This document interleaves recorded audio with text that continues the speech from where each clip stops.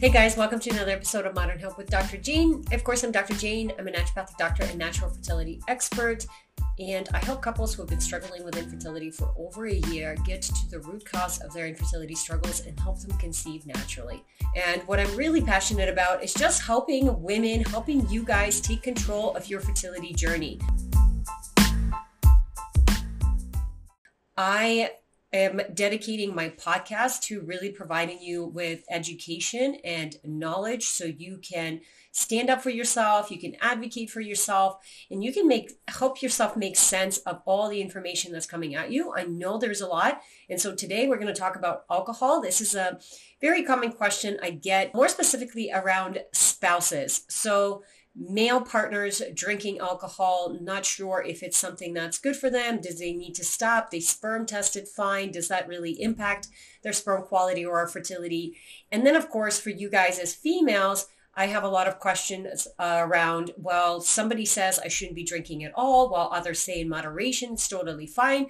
So you're confused. I get it. This is the podcast that we're going to break down alcohol and how much is okay to have, when is the instance that it is okay to have it, and when is it time to cut it out.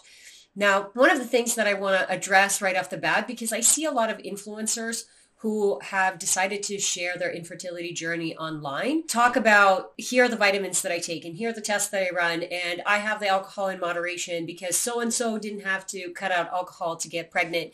And sometimes you can feel that way as well. Well, this person didn't have to cut out pregnant. They didn't even change their diet. They didn't change anything about it. So I want to address this right off the bat because what I'm really passionate about, like I said, is to help you take control of your fertility journey. But for my patients, I always draw out that brighter future. Pregnancy is just the beginning of your journey.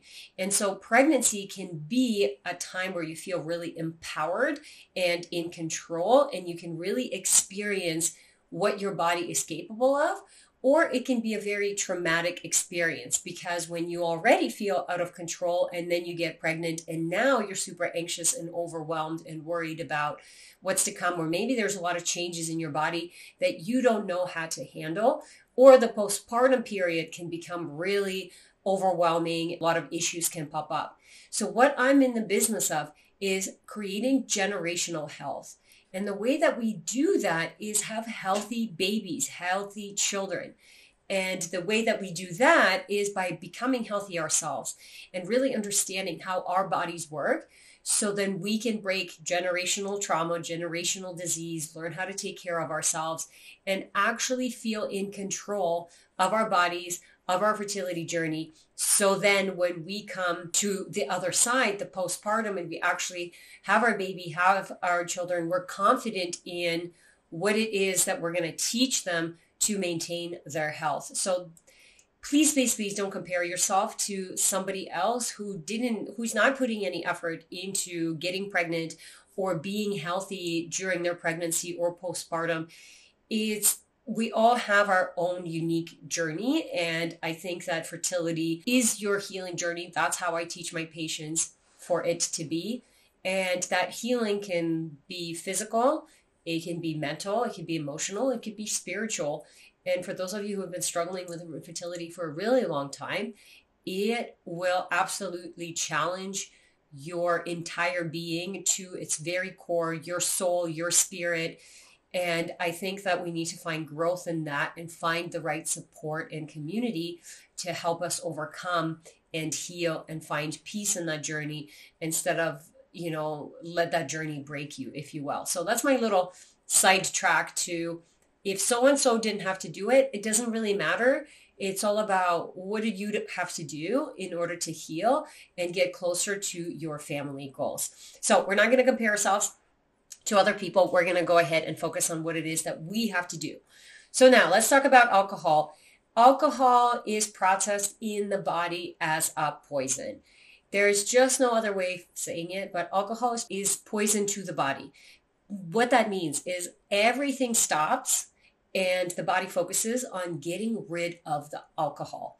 So all the other processes stop, all the other detoxification, hormone production, anything else that the liver is doing, it stops, and the body focuses on getting rid of the alcohol. So I know that there's a lot of gurus like, well, what about the type of alcohol or the quality, the quantity? We're going to talk about that. But just so you know the physiology, how the body processes it, it is a poison. And so how much you consume and the quality of that alcohol is absolutely going to make a difference. And the benefits of it, if you will, never outweigh the cons, in my opinion.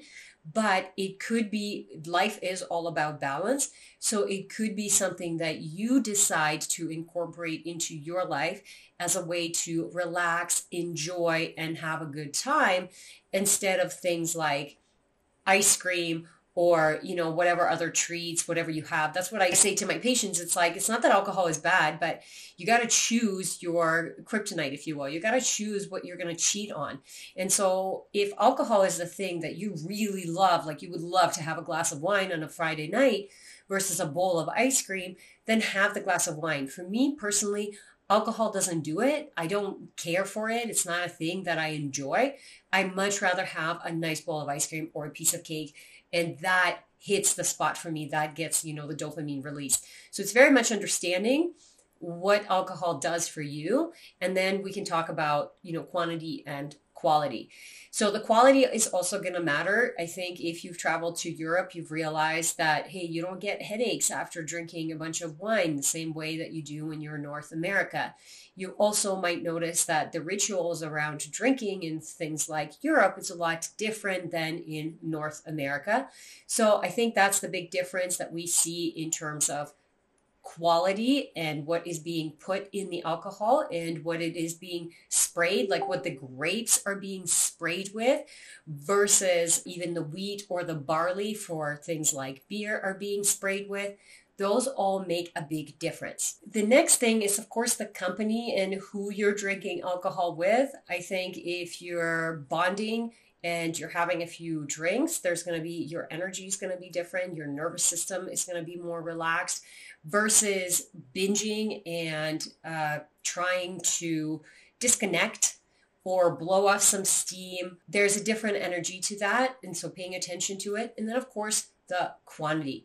So the quantity of alcohol, for example, 12 ounces of beer, about 5% alcohol content, that's considered one drink versus like 5 ounces of wine or 1.5 ounces of distilled spirits. Understanding how much your body can handle and also what is it that alcohol is doing for you in terms of the relaxation, the blowing off steam, or is it, dopamine, stress relief, whatever.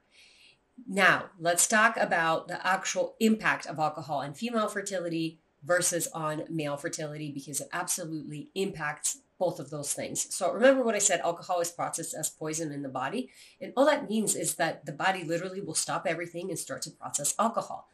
When the body is processing alcohol, it requires a lot of nutrients. So a lot of B vitamins get depleted, zinc, magnesium. You're also now not detoxifying, you're dehydrating your system because it requires a lot of water for the body to get rid of the stuff, as well as other nutrients. So the liver has phase 1, phase 2, liver detoxification pathways, as well as phase 3 that goes through the gut. And all of those get impacted with alcohol consumption. And so what happens when your B vitamins are low and now your estrogen is not being detoxified the same way, and cortisol is actually going to be increased, so there's more inflammation in the body. And then when you're drinking the alcohol, it will actually wipe out your microbiome in the gut and cause mucosal inflammation. Of course, we're going to see changes that are impacting your fertility, because remember, your fertility is not separate from your health. And so now we have sperm quality issues, we have egg quality issues, we have hormonal changes, whether it's low testosterone or high estrogen in the female cases, low testosterone for the males. For the males, you're going to see erectile dysfunction if you're drinking a lot, and that's going to be your antioxidants, liver function, inflammation that's causing all of that. And then on the sperm level, you're actually going to see some DNA damage. So even if your male partner tests for his sperm analysis and it is quote unquote normal, the first thing that I'll tell you is go ahead and find my podcast on optimal versus normal sperm accounts, because I promise you, I look at so many sperm analysis, and so few of them are actually optimal for natural conception. A lot of them are barely normal, and your conventional doctor is going to look for, are there enough numbers for them to be able to do a procedure? So whether it's IUI or IVF, and they're just not, because they're going to wash that sperm anyways. Instead of looking at it and saying, hey, here's a 35-year-old male in front of me, and that volume looks really low, or that concentration could be better, or that morphology is really poor. What is happening in the body? So you have to look at optimal, not just normal numbers. And when a male consumes a lot of alcohol, what is a lot of alcohol? More than 6 drinks a week is considered a high consumption. So if I can get the males, I have some males who really enjoy some beers, whether it's watching a game or hanging out with their buddies, whatever it is. You can have, I'd say, 6 drinks throughout the week. And ideally, those are going to be spread out because the body can have time to detox them properly and you're not hitting your body with as much alcohol. Then you don't have to worry about the rehydrating or depleting your vitamins or your nutrients as much, or impacting your blood sugar and insulin and a stress response, all that jazz. If we can spread that out and really use alcohol as an enjoyment piece, as opposed to something where you're looking to really disconnect and blow off some steam and now kind of go on to another dimension, that's where we get into trouble. And so if your male partner does drink a lot, I know his sperm is not optimal. Even though his sperm analysis shows up as normal, the bigger issue that I see is a lot of these guys are not getting their blood work tested. So you don't know what your testosterone levels is like. You don't know what your liver enzymes are doing, or your blood sugar, or your cholesterol. And when I test these things and I see it, my male patients right away go, uh-oh, I don't want to keep doing this. I can see that my cholesterol is elevated, my liver enzymes are elevated, and I'm really inflamed, and I do have low motivation. And then, I'll test the gut a lot. We'll see poor estrogen metabolism. So you can actually see the male accumulating more estrogen, especially if they're beer drinkers. So they're going to notice that they have more breast tissue that they're forming, or they're gaining weight on the back of their hips in that female pattern because of all that excess drinking, right? Not only is it detox issues, but now you're going to impact your blood sugar. Alcohol is a sugar. And then what are you eating when you're drinking? You're not going to eat a salad. You're eating deep fried foods. You're eating high fat, high processed. And sometimes you're not eating because you're trying to, decrease the amount of calories. That's what I used to do anyways. But then you have this gut rot in the morning and headaches and dehydration and all that jazz. So my kind of recommendation as a natural fertility expert is, if you've been trying to get pregnant for a while, especially as females, I would absolutely cut out the alcohol as much as you can. So for females, my recommendation is 1 to maybe 3 drinks a week. Males can handle a little bit more. Now, I hate saying that because it's they can handle more. They tend to get away with it a little bit more because bigger bodies, a little bit faster metabolism, they have the muscle mass and testosterone levels that can balance it, but it doesn't mean that it's good for them. So it usually just depends on this whole balance thing. I eat really healthy 80% of the time, but my 20% of the time, I just don't enjoy alcohol. So I have something else. But your 20% might be having some alcohol. It's just make sure that you don't have alcohol and the other 20% thing that people have, whether it's cookies or ice cream or cake or whatever, because then it's not really 20% anymore. Now you're adding it to more 30 or 40%. And then that's going to be really hard to see any progress when it comes to your health and when it comes to your fertility. So for my females, it's 1 to 2 drinks. My males, 1 to 3, I should say. My male patients, I say anywhere between 2 to 6 drinks a week. But of course, if you can cut it out, if it's not a thing that you care for, I would absolutely 100% cut it out, because there is no quote unquote benefits to drinking besides the fact that you enjoy it. So if I'm enjoying eating ice cream, then I have this dopamine release and my nervous system relaxes and my cortisol decreases. And that's the benefit of this balance. But if you don't enjoy it and you're just kind of drinking because that's what you're used to doing, then to me, it's like, cut that out. Because as soon as we can cut that out, all your markers in terms of your liver, your inflammation, your hydration levels will all go up because you've now cut out this quote unquote poison that you're putting into the system. So these are my recommendations. And really, if you're not sure if alcohol is the thing that you want to keep in your life or you don't want to keep in your life when it comes to fertility, like I said, you might feel like it's unfair. There's a lot of couples who don't need to cut out drinking and they get pregnant. Absolutely. There's no doubt about that. I'm not here to deny that. But I also don't know why you are going through the journey that you are going with. And I know if I was going through that same journey, and that's what I do with my patients, is I put myself in their shoes, is I would do everything possible to optimize my chances. But you also have to keep in mind that this journey can be long and it can be very difficult and it can be very lonely and isolating. And so you have to take a step back sometimes and take a look and say, am I going too much on the other side now? And would it be okay if I just go out and have some drinks with my girlfriends? And is that really nurturing for my soul as opposed to maybe not super nurturing for my liver? And just know that there's things that you can do to help improve the metabolism of that alcohol. Obviously, the best thing you can do is not have it. But if you are going to have it, we used to do this in school back in the day when I was going through naturopathic school. And we learned all these things about alcohol. And I knew it was terrible, but I'm just not in a place in my life where I wanted to stop drinking. And so what did we do with my girlfriends? We would load up on B vitamins and liver support before we went out. And I would have B vitamins. I don't think I had B vitamins when I went after because that would keep you up, but I would have some amino acids and I would have more liver support before going to bed.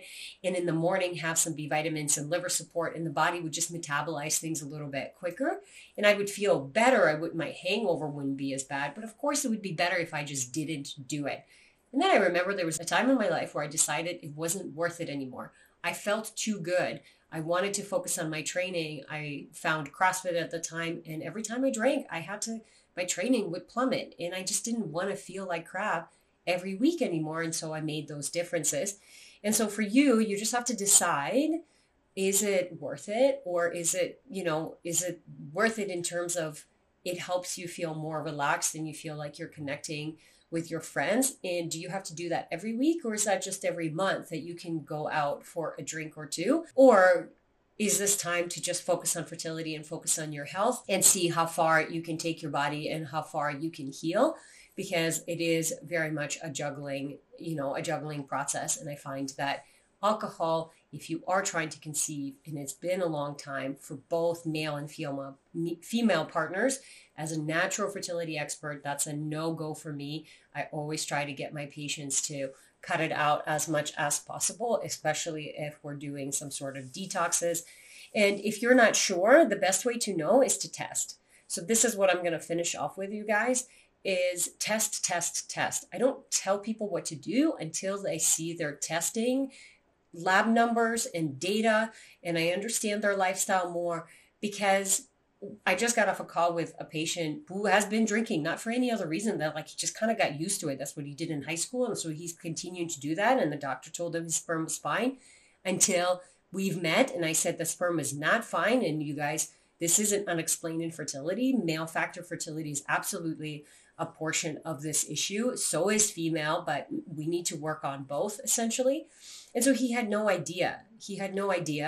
But I'm not going to tell him to stop drinking until we look at the labs. And then when we look at the labs and his liver enzymes are elevated and his inflammation is high, and he has a bunch of stuff going on in the gut where he's wiped out a bunch of his good gut flora, and there's environmental toxins like glyphosate from all the beer, and then the estrogen metabolism.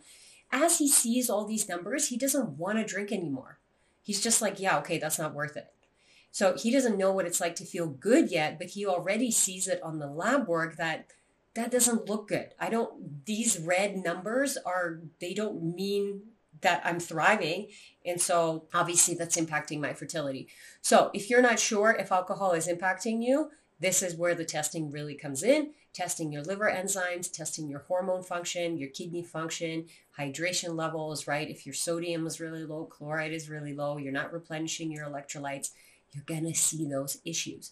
And so if we get in front of them, or if you can see it, then you're much more likely to change your behavior. Just like I said at the beginning of the podcast, remember that knowledge is power, but knowledge will also drive compliance. When you know better, you do better. I hope you guys found this episode helpful. If you did, I would love it for you if you hit the follow button, share this with somebody that you think might find this helpful and give them some more answers in their fertility journey. I would greatly appreciate that. I appreciate you for tuning in. Thanks so much for being here, and we'll see you next week.